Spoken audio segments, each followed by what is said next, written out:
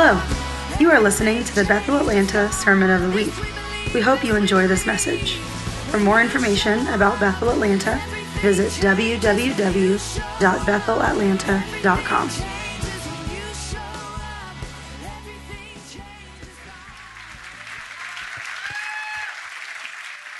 Hello.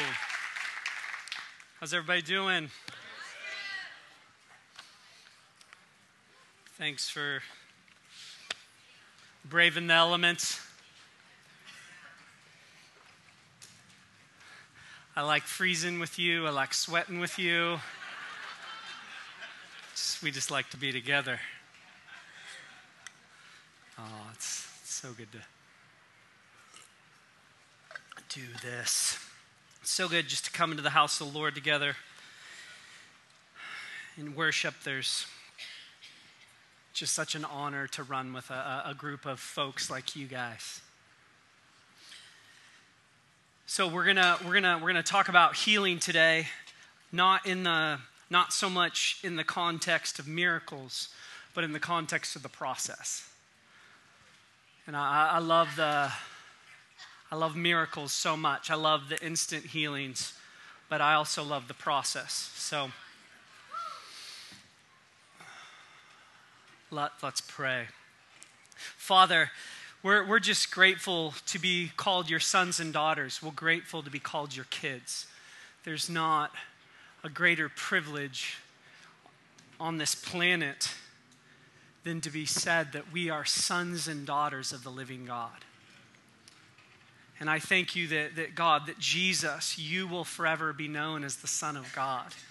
And we will forever be known as the sons and daughters of God. It's just such a great privilege. And so I'm excited for you just to show up today and heal minds, heal bodies, heal hearts, heal souls, heal emotions. That you heal. That's just who your name is, Jehovah Rapha, the God that heals. And so we're excited just to be linked with you and linked one to another. In Jesus' name, amen. So yesterday I got one of the greatest privileges of my life. I've been looking forward to this moment for 13 years. I got to celebrate when my oldest daughter, Kylie, turned into a woman. So we've been planning this for years. So we did an all-day daddy-daughter date. I got to show up to the door, ring the doorbell with my roses, watch her just come out in all her beauty. And we just got to spend the day just celebrating one another, celebrating fatherhood and daughterhood and just what it means to be a dad. It's like one of the greatest privileges in the whole world to be a dad. And we got to go to a Brazilian steakhouse. Have you guys ever been to that? That's my cup of tea. Sorry for those vegans and vegetarians in here. They came to the table. Hey, would you like any sides? No, thank you. Unless you call that piece of filet mignon a side, then sure. So that was wonderful. And then we saw Aladdin. Oh, man, it was so much fun. A whole new world, a new fantastic point of view. I mean, shit. The magic carpet ride. I mean, wow. It was just, I'm so proud of her. She's just an amazing woman of God. So we want to talk about healing, and I love that in the Christian life there's two different types of healing. Aren't you thankful for the miracle? Aren't you so thankful for the miracle power of God? That moment where something's going on, and I'm just encouraged myself. I've personally experienced soul miracles. I've experienced body miracles. 3 months after getting married, Jen and I moved to Redding, and 2 months after that, I remember looking for a job, and I was playing basketball there in Bethel, Redding, in the sanctuary there, and you're playing basketball on carpet, which was a terrible idea. If we ever build a gym, we are not putting carpet in that gym. It's not going to be dual-purposed. All my basketball buddies know what I'm saying. So my foot stuck to the carpet, and I ripped my ACL in half, and that was no fun. And I ended up having 2 surgeries and ended up going in for a 3rd surgery. That was going to be a meniscus tear. And so I was going in for a 3rd surgery when I finally got healed. How many of you guys experienced the miraculous power of God in a miracle and a healing? Look at that. Look around. Look around, guys.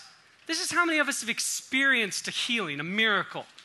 That moment where God shows up and everything changes. I'm so thankful for those moments. And they're such a big deal.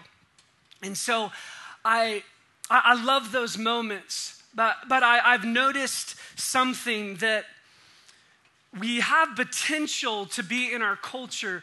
We have potential to come to everything like a microwave. Where we're looking to push those numbers in that microwave, then I get my fresh, hot, I don't know if it's fresh. My wife's been trying to get rid of our microwave forever. I still can't do it, sorry. I'm trying, babe, I'm trying. That hot meal in 1 minute, though.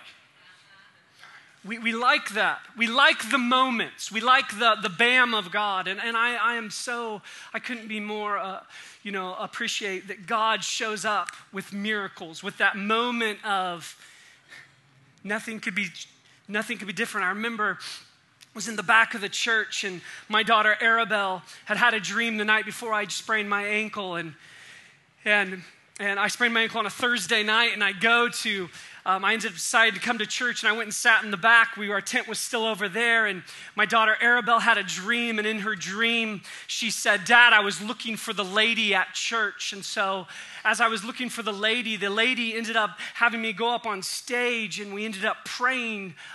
We had everybody extend their hands towards you, and there's a couple people around you, they put their hand on you, and you ended up falling over in the power of God. She actually said it like this. I love children, the way they speak. She said, "You fell over, Dad, but you didn't get hurt, that type of fall over, the good falling over," which is being slain in the spirit. She's like, just explaining that to me. And I'm like, "Yeah, sweetie, I do." And you got up and you were totally healed. And that morning I was in tons of pain. And so I ended up deciding, I rode my little moped over here and got to church. And I sat in the back, and she ended up, in the natural, started looking for the lady.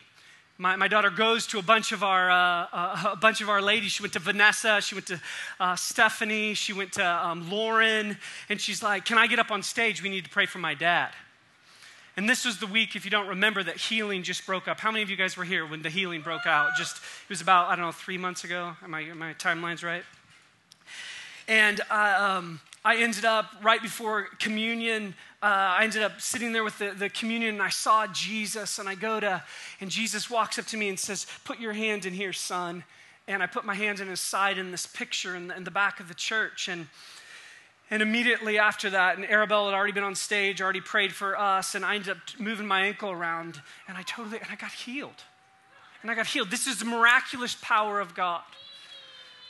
So I love those moments. How many of you got healed that day? Did anybody else get healed that day? Few of you? Oh man, that was a wonderful day. Want more of those days. Well, I want to talk about 3 different areas of healing for us today. Because if we're always looking for that miracle, that moment, then I think some of us are going to live a life of discouragement. We're going to live a life of hope deferred. It makes the heart sick, but a desire fulfilled is a tree of life. And I felt like the Lord said, I want to release relational hope today.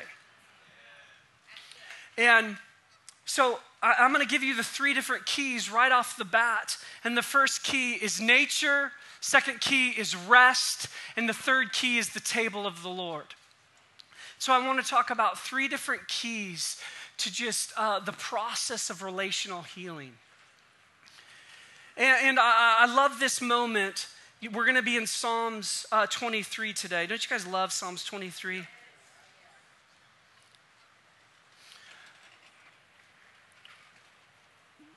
you know, it's not the perfection of your life. It is the relational direction, though. It's the relational direction. It's where is your direction pointed? Where is the relationships in your life? Where is this pointed? Because the relational direction of your life is the most crucial thing we will experience for eternity. I love it that the Father, at that moment of conversion, we got adopted into perfection, perfect family. We got adopted into supernatural family. And we got a bunch of brothers and sisters. Why don't you elbow your neighbor and say, "What's up, brother or sister," whatever they are.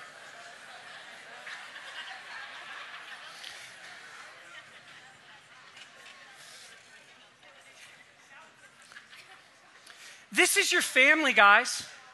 I do not mean Bethel, Atlanta. I mean all the past, present, and future believers. This is your family. You won't be alone. You will never be alone if you know Jesus, because you are a part of family. And I love it that for eternity, we're going to spend our lives with one another. This is why we need to get real good at forgiveness here, because all the brothers and sisters are sitting around. The ones that love you so much are also the ones that hurt you so much. And so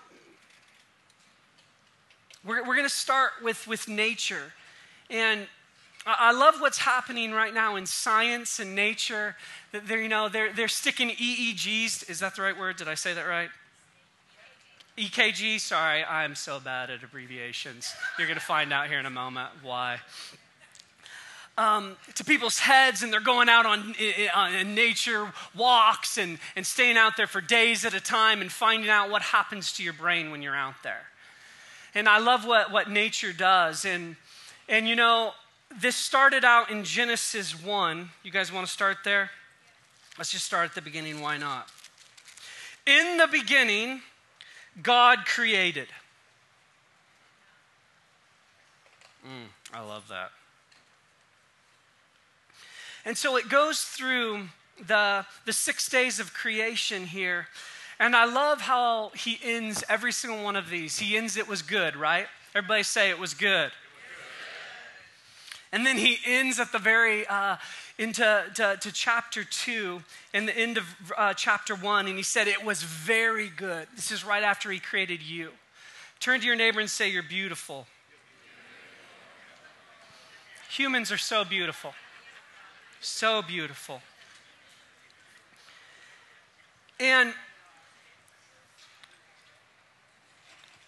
I've been interested in finding out for ways for people to heal in their mind, will, and emotions. I've been now counseling for quite a few years. I've seen hundreds of people. And one of the most curious questions I have that I ask myself is how do people heal?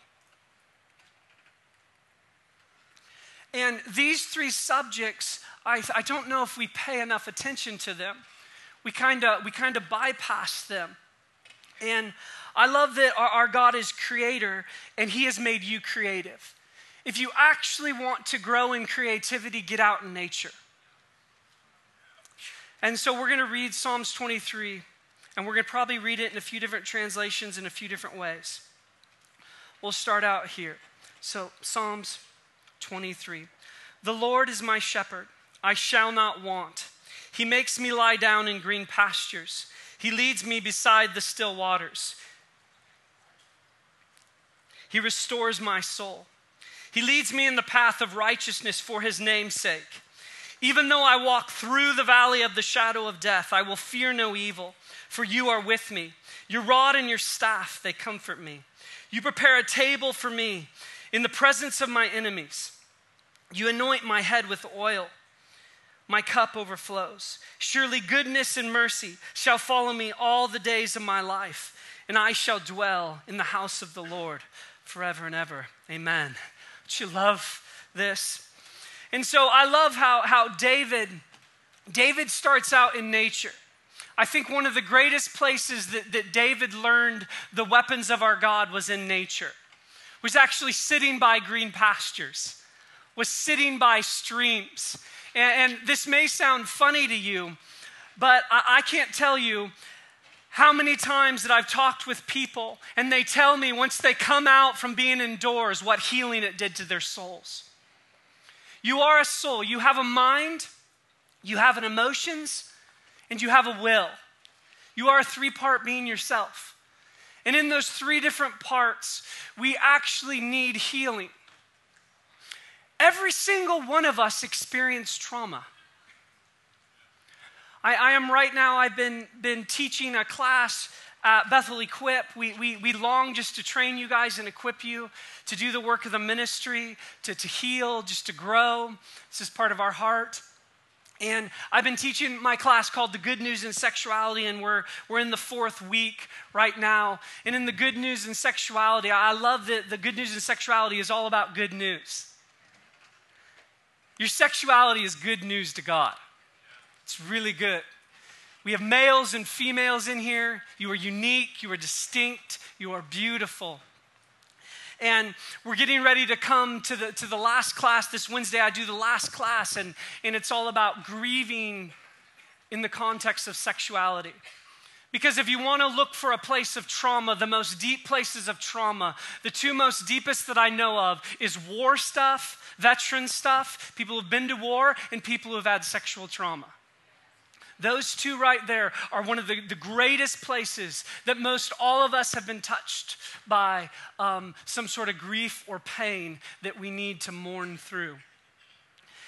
And when we're here looking at nature, I love that David is talking about one of the ways of actually resting. The Lord is actually saying, I make you lie down in green pastures. Has the Lord ever made one of you guys lie down in green pastures? I remember this time I was up in the Trinity Alps in California, one of my favorite hobbies. I think my first backpacking trip was when I was 14 years old. And I remember sitting in this beautiful meadow. It was called Morris Meadows. I believe it has the biggest oak tree in the world. I believe that's right. And I'm sitting in this meadow, and I begin to hear the voice of the Father more clear than I'd ever heard it before. And have you ever heard God where it's not about what He's saying, it's just about Him being present with you? The simple presence of God is one of the most healing experiences we could have as humans. And I think there's something so deeply connected to nature, just getting out and being a part of what God has created that actually releases healing to our souls, releases healing to our mind, wills, and emotions. Because I love the scripture says that man is without cause to not believe in God because of what is around him. Because of the beauty of the trees, the animals, the sky. He is without cause. We can't look around and say, no, there's no God. This right here did not happen by accident. Look around you. And I love that the heavens declare the glory of God. I love that the stars declare His majesty. I love when we look at trees, at animals. There's something of peace that comes over us. And I don't know about you, but the greatest thing people are in need of when they're looking for healing is that peace that passes all understanding. Because they're there for a reason. They had a lot of other understanding of maybe the trauma, maybe the pain of what happened to them. And they need a place of peace. And I love that place of peace, it's not about understanding in that moment, it's about who is with you, who is a part of you, who is next to you.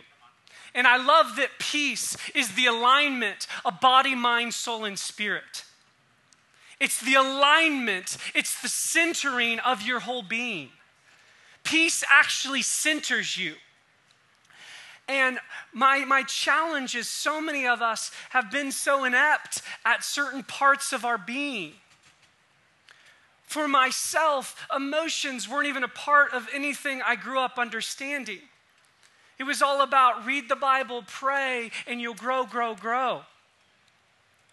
And I didn't know what to do with all these little things that I was feeling inside. And becoming an emotional adult actually takes growing up. It doesn't just happen by a miracle. God didn't make us out to live in this form of the miraculous of where we go from infants to adults in one microwave moment. He actually invited us into growth. When we fall down, he says, get up, move towards me. You're doing a good job. He doesn't shame you. He doesn't say, what are you doing? You're supposed to be this old. Why are you still this old? He loves those places of infancy inside of you. But he is calling you to grow up because he longs for all of us to grow up in our most holy faith. Not in that place of a father of grow up. It's that place of a father that says grow up. Come towards me. Come with me. You need me to hold your hand? Oh, you fell. You need me to come pick you up? You need me to walk with you? And I love that some of the most marking moments in Scripture where people were being outside, the Sermon on the Mount, Jesus is outside with a whole bunch of people.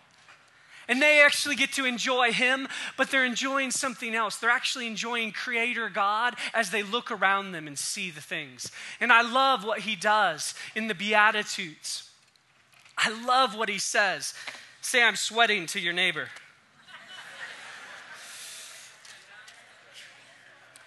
He says, blessed are the poor in spirit, for theirs is the kingdom of heaven. Blessed are those who mourn, for they will be comforted. What? Wait, hold on. Happy are those who mourn. No, that's not true, Jesus. I know we're outside and all, but that's not true. I'm not happy when I mourn. You are if you know who's at the end of that mourning.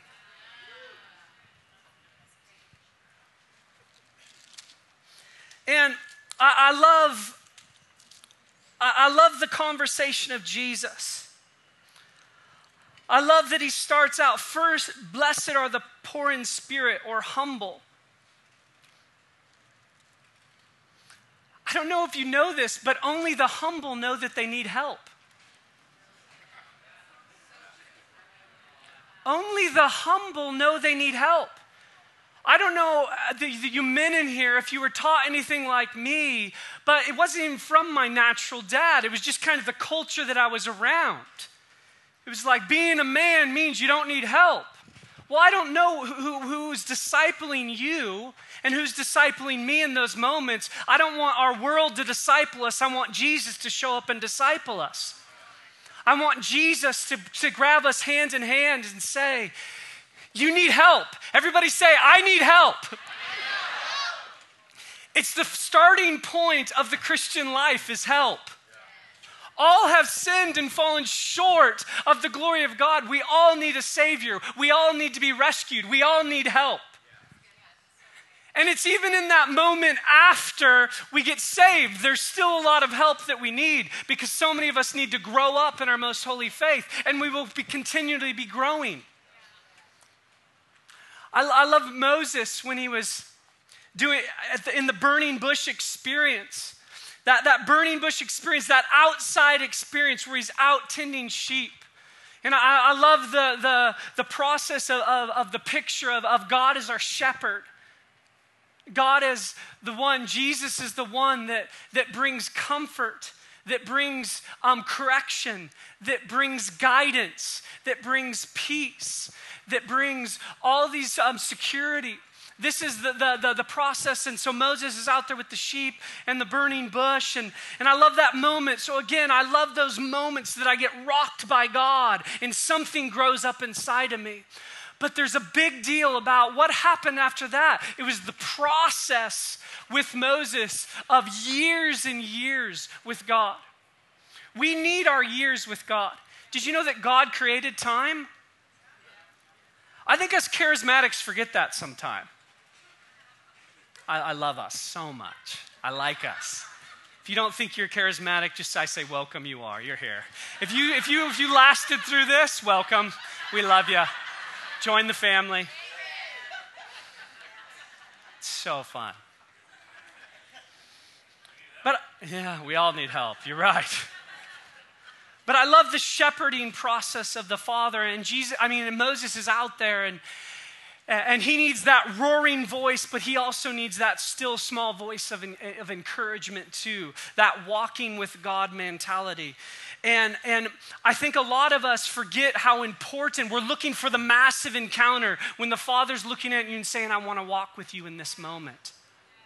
I want to walk with you today. Did you know his mercies are new every morning? Every single morning, you actually receive new mercy and new grace. It's about the journey. It's not about a destination. Any of us that have a destination mindset, we're going to be fractured inside. Nothing about this Christian life is a destination mindset. It's just all about the journey. Jesus loves the journey. Moses is a picture of journey. He's a picture of promise. He's a picture of promised land. And where did he get in his promised land? He still experienced it, because no matter what, we will all experience the promised land, because we are not creatures that are stuck in time for the rest of eternity. We are eternal beings that are called to live with an eternity mindset. And anytime we have eternity mindset, the way we look at this realm is vastly different. But if we have a temporal mindset, our mind will be so filled with anxiety and fear and what's the next moment. And I love that Jesus in the story, in the Beatitudes, and when he goes forward, he talks about, ends up saying, be anxious for nothing, worry about nothing. And there's something about us learning how to be so present with the presence of God and with the presence of one another. So I love the concept, and we could spend a really long time going through Psalms and looking and seeing all just the natural beauty that God wants us to enjoy him in. And we're gonna end with some of that too. So nature, God loves it when you're in nature. God created nature, and I believe it's one of the most healing things that we can all experience. The second that we want to talk about is rest. Rest in the context of mourning. And it is one of my favorite topics, mourning, because and rest, because I believe they go hand in hand in that place that that David says here in Psalms 23. So after he's hanging out by some water and some green pastures, and his soul starts to get restored, he goes into another place. Even though I walk through the valley of the shadow of death. We can't forget that in this world, there will be trials. And if you have a subscription to Pessimist Magazine, cancel it. That's not the way we're supposed to live. But also, if you have subscription to Optimism Magazine, sometimes your heart needs to be freed to let out what is going on the inside. There's moments where another declaration isn't the key. There's moments where another prophetic word isn't the key. Because Jesus wants to meet you right where you're at, and he wants to hear about your pain. He is a present God. And I'm the biggest fan. I mean, one of my favorite people in the world is my friend Steve Backlund. I love him to death, and he's going to connect to a story here in 1 second. And he talks so much about this. But this place of being able to grieve, blessed, happy are those who mourn. Mourning is the process of getting things out of you. And there's two different levels of getting things out. There's one part of your brain that needs to write down pain. I love C.S. Lewis. He's one of my favorite people, one of my favorite authors. And The Problem with Pain and The Grief Observes are two of my favorite books. They're two of the most life-changing books. And I love that the problem with pain is C.S. Lewis stepping out and looking at pain. And looking at the theology of it, looking at the practice of it. But he hadn't experienced it at that point at the level of when he wrote The Grief Observed. What was simply his journal, his memoir, his writings of which he never was going to publish of his experience with his wife passing away. There's something happens to you when you let out your pain. Whether it's the grief of a death, of somebody passing away. I love our culture that we are celebrating eternity, and it's really good to celebrate eternity. But there is a moment to say, I'm sad because they're not here with me right now. And that's okay.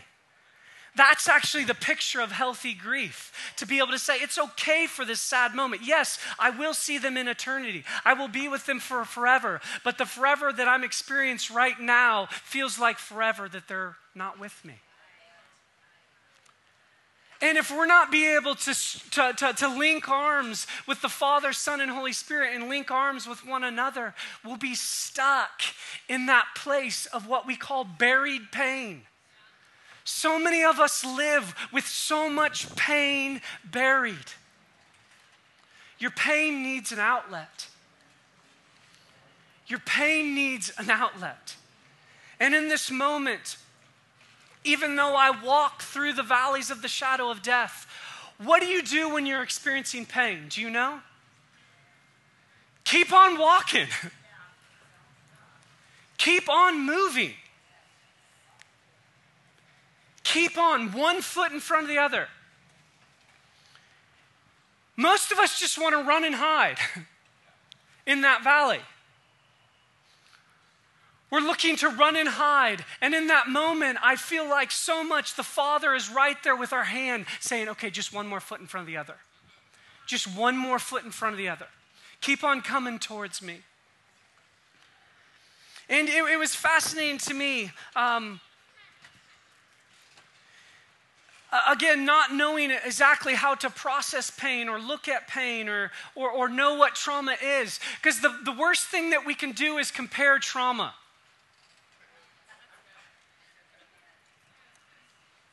Stop comparing. It's never been helpful. Well, their story's worse than mine, so I should be okay, right? Anytime we compare, we lose ourselves. We don't want to lose this. He loves this and died for this. And anytime we're trying to fracture ourselves out of ourselves, we're trying to disconnect because we don't love our story. Your story is the only story that you get to tell. You don't get to tell another story. You don't get to have another person's voice. You only get to have yours. And when we do the comparison thing, we begin to shut down our hearts. Your heart can become angry at you. Especially when you abuse it with spiritual principles. And that was my thing. Again, I got saved at 3, so it's like, pray, read the Bible, grow, man up, come on, do this. No, is maybe I needed to go sit somewhere in a green pasture by a stream and hear the Lord say, I want to cry with you. I want to be with you. I want to hear about it. Because you don't have to stay here. You actually can come out of the other side healed. You can actually be happy are those that mourn. And in this moment of looking at your story and accepting your place with the Lord, you got to keep on walking though. You got to keep on moving. Again, depending on your makeup, your personality. Some of you need to get up and keep on walking, and that looks like hope.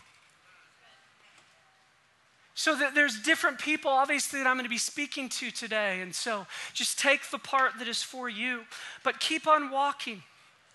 And I love how he answers this. Why will you fear no evil? Because for you are with me. I love the nearness of the Father. He couldn't be any more near to you than your own skin. He is that near to you. The Father, Son, and Holy Spirit is that near to you. And so our ability to rest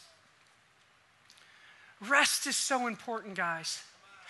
I have begun to get my life wrecked for the last probably 3.5 years by a pastor out of Chicago named Peter Scazzaro, who wrote The Emotional Healthy Spirituality, The Emotional Healthy Leader, and a few other great books.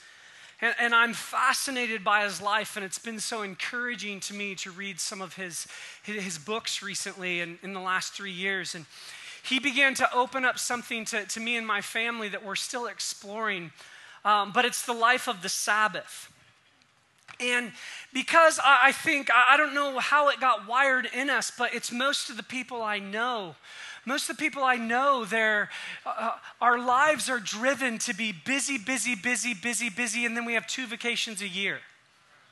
This is the life of most Americans I know and most Aussies. Those are the 2 people I hang out with. I love Aussies. And just this vacation type mentality, I don't believe is set up for the Christian. I believe the Sabbath life is actually set up for the Christian. And a Sabbath, what it is, it becomes more present. It becomes in the context of our time, which looks like in a 7-day period, you have a 24-hour period that is dedicated to the Lord. That is dedicated to family, friends, nature, connection, and rest. You actually set aside all work once a week. What does this do? This is the most fascinating scripture to me. Genesis 2. Thus the heavens and the earth were finished, and all the hosts of them. And on the 7th day, God finished his work that he had done. And he rested. Everybody say this. God rested. On the 7th day. Stop repeating. I'm just kidding. No, seriously. Okay, so God blessed the 7th day, and he made it holy because on it God rested from all the work that he had done in creation. The creator of the universe rested. God longs for us to live a rested life. How many of you weary, exhausted, feel like turmoil inside? It's because I don't believe most of us know how to rest. And we live from vacation to vacation, and then on our vacations, it's pretty much debauchery. Kind of kidding, not really, somewhat. What I mean by that is we're like dead on them. We're just like, then we get home, we're like, we need to rest from our vacation. Is that how most people feel? They're like, they come home from vacation, they're like, oh my gosh, can't wait to go back to work. That was so exhausting. And I feel like this is a key, which is Exodus 23 is when Moses is beginning to instruct the children of Israel in Sabbath day festivals and the 7-day week, a process of Sabbath, and then the festivals also. God loves feasts. He loves festivals. And he also loves the Sabbath. But he says this in verse 25 of Exodus 23, which I think is a subject that is near and dear to my heart that I want to learn so much more about, which is called divine health or divine healing. And I believe that Sabbath is connected to divine health. It says this in verse 25, you shall serve the Lord your God, and he will bless your bread and your water. And I will take sickness away from among you. None shall miscarry or be barren in your land. I will fulfill the number of your days, which is 120. I added that, but that's in here in a different spot. And I will send my terror before you and will throw confusion in all the people against whom are coming against you. What he is saying here is he's talking about a principle, and I love our relationship. It's out of relationship, and it's not out of principle. But I do believe there's principles that the Lord doesn't even violate himself, which is the Sabbath. I don't exactly know how this looks. I just know there's tons of grace attached to it. I know there's so much grace because it's who God is. So there's something about in a 7-day period learning to rest. And our family's trying to practice this. When we have a good day, we actually get in a little circle. We all hold hands and we just dedicate the Lord. We dedicate the day to the Lord and the day to family. And it's just a day without work. And I want to end with the table of the Lord. So in Proverbs 23, Psalms, I keep on saying Proverbs. You prepare a table before me in the presence of my enemies. You anoint my head with oil. This is a fascinating passage to me, and it's called the table of the Lord. And I adore that the Father and the Son and the Holy Spirit are at the table of the Lord. And how many of you guys have experienced enemies?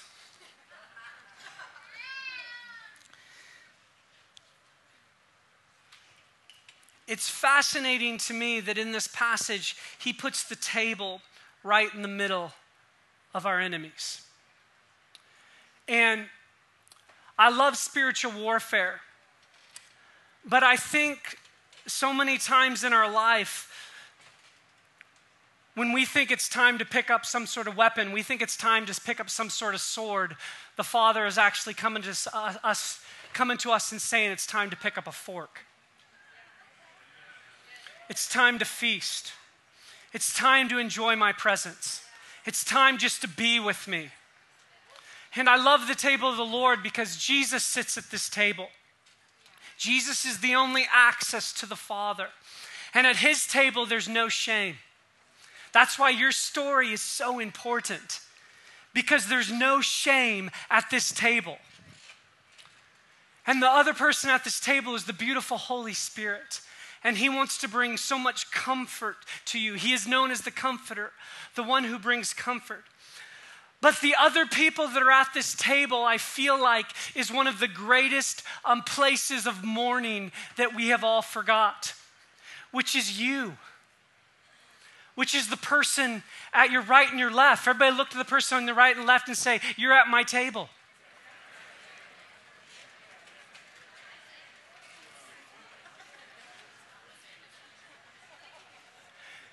And the question is, this is a corporate gathering. Without a corporate gathering, the goal is not for us all to sit here and be totally vulnerable.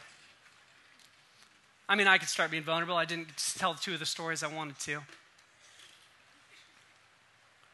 But the goal at this table of intimacy that we all get to come to is where your story, your vulnerability, your trust actually truly begins to develop intimacy, which leads to healing.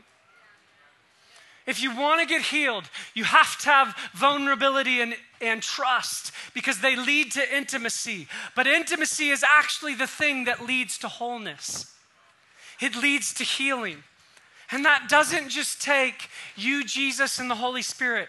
That takes you, Jesus, and the Holy Spirit, and a bunch of brothers and sisters. So if you're actually learning or wanting to grow into healing, we need one another. We need each other at the table. That's why I think it's a picture of the table. At the picture of the table, you tell your story. You show up with your trauma, with your victories, with your salvation story, with your valley of the shadow of deaths. But if nobody knows you like that, if nobody knows you at a table, you ever been to a table and you feel more lonely than ever?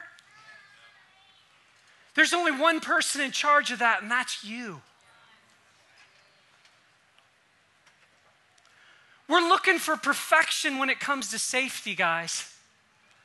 No, I'm going to still need forgiveness in this life because you guys are around. Because I'm around. And I don't mean blow it on crazy safety, but if you're a believing believer, you are called to live out these things, which is to become mothers and fathers, people worth following, not because of the perfection of their life, but because of the direction that they're going and because of who they're connected to. If you're looking for a perfect leader, you're gonna be disappointed. If you're looking for a perfect father and mother, you're gonna be disappointed. Because the rest of us come to that same table with the same blood of Jesus that we all need. And hopefully we're all growing from glory to glory and faith to faith together. So again, at this table, some of you guys may look back and think, yes, I've had that teacher, I've had that counselor, I've had that pastor, I've had that older man or woman that I felt like I could come to the table. I felt like I could be honest and real. And if you don't have a person like that in your life, it's time to find one. Nobody else is in charge of that but you, because we're now all adult sons and daughters of God. We're not children looking for fathers and mothers. We're adults looking for fathers and mothers, which looks massively different than the orphanness of sons. We have a father. We have a perfect heavenly Father, but we need it one to another, which again looks like pastors, counselors, teachers. It looks like mentors. I love mentors. It looks like people that you're coming to the table and being real with. And then we all are brothers and sisters. It's what Dan just said a moment ago. It's these people that iron sharpens iron one to another. And then the cycle continues. Now we are a people that now get to turn into fathers and mothers. You guys are all supposed to have sons and daughters in the faith. If I could ask for one thing that this church would be known for, it'd be known for a supernatural family that looks like a bunch of fathers and mothers that are raising up the next generation of sons and daughters. You want to see revival perpetuated? Go to the next level? This is the way of doing it. It's not a bunch of evangelists, apostles, prophets. We have a lot of those, and we do need more. But we need billions of fathers and mothers of the faith. We need billions of fathers and mothers that other people can come to the table and they'll be safe and secure, and they'll cherish their story. They'll weep with those that weep. They'll mourn with those that mourn. They'll give you spankings when you need spankings, not literal spankings. Get all freaky on me. But they'll be able to correct. Blake talked about it last week. Who can correct you in your life? If you have no one that corrects you, you have no fathers and mothers in your life.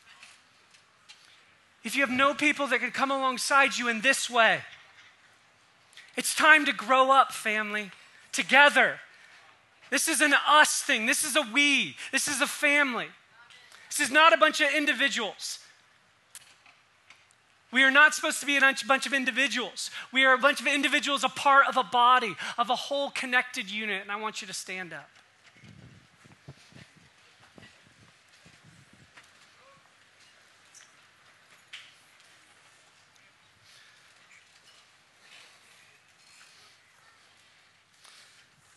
I just want you to ask the Lord this.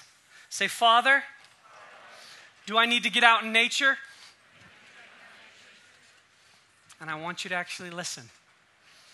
This may seem cheesy and funny to some of you, but some of you need to get off the couch and take a walk in the trees, in the forest.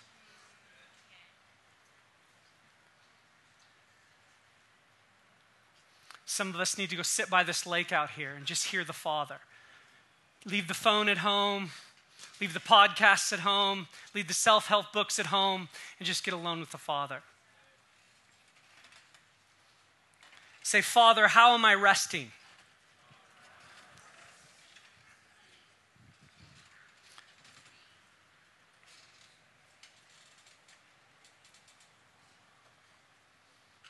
Rest is such a big deal. Rest allows our hearts to rejuvenate, to grow. It allows our minds to detox.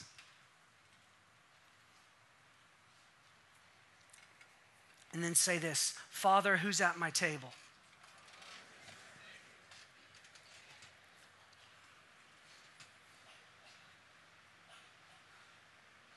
I want you to obviously see Father, Son, and Holy Spirit. I want you to see Jesus so there's no shame. There's no fear. But then I want to know if there's other faces at that table. Is there other faces at that table?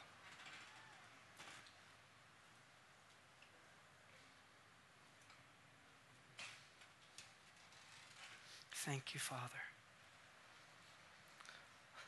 Father, I just pray that we would be mothers and fathers that know how to first and foremost live as sons and daughters. That is the highest title that you received as Son of God, and we get to receive that too. But I pray that we would have a movement of safe fathers and mothers here at Bethel Atlanta, that we would be known as a safe, healing community that loves the supernatural, that loves that moment with God, but then also loves the journey, loves the present, loves the day-to-day. I pray that you would strengthen relationships, you would strengthen friendship relationships, you would strengthen those that we are pouring into as spiritual sons and daughters. I pray that we would all come to this table with no shame and own our story. That we would know the moment where it's time to pick up a fork and feast with you and feast with others. We know the moment where it's time to take a nap and rest and relax and build it in our life. That we have a 24-hour period that is dedicated solely to enjoying you and enjoying the family of God, enjoying this planet, enjoying all the goodness that you have created here. And I just thank you that this is a life worth living. This is a life of healing. Not just that moment of breakthrough that happened 20 years ago, but that moment that happens every morning where we wake up and there's new mercy, there's new grace, and there's new hope. So I just thank you for your goodness. In Jesus' name, amen. Thank you for listening to the Sermon of the Week. To stay connected with Bethel Atlanta, visit www.bethelatlanta.com.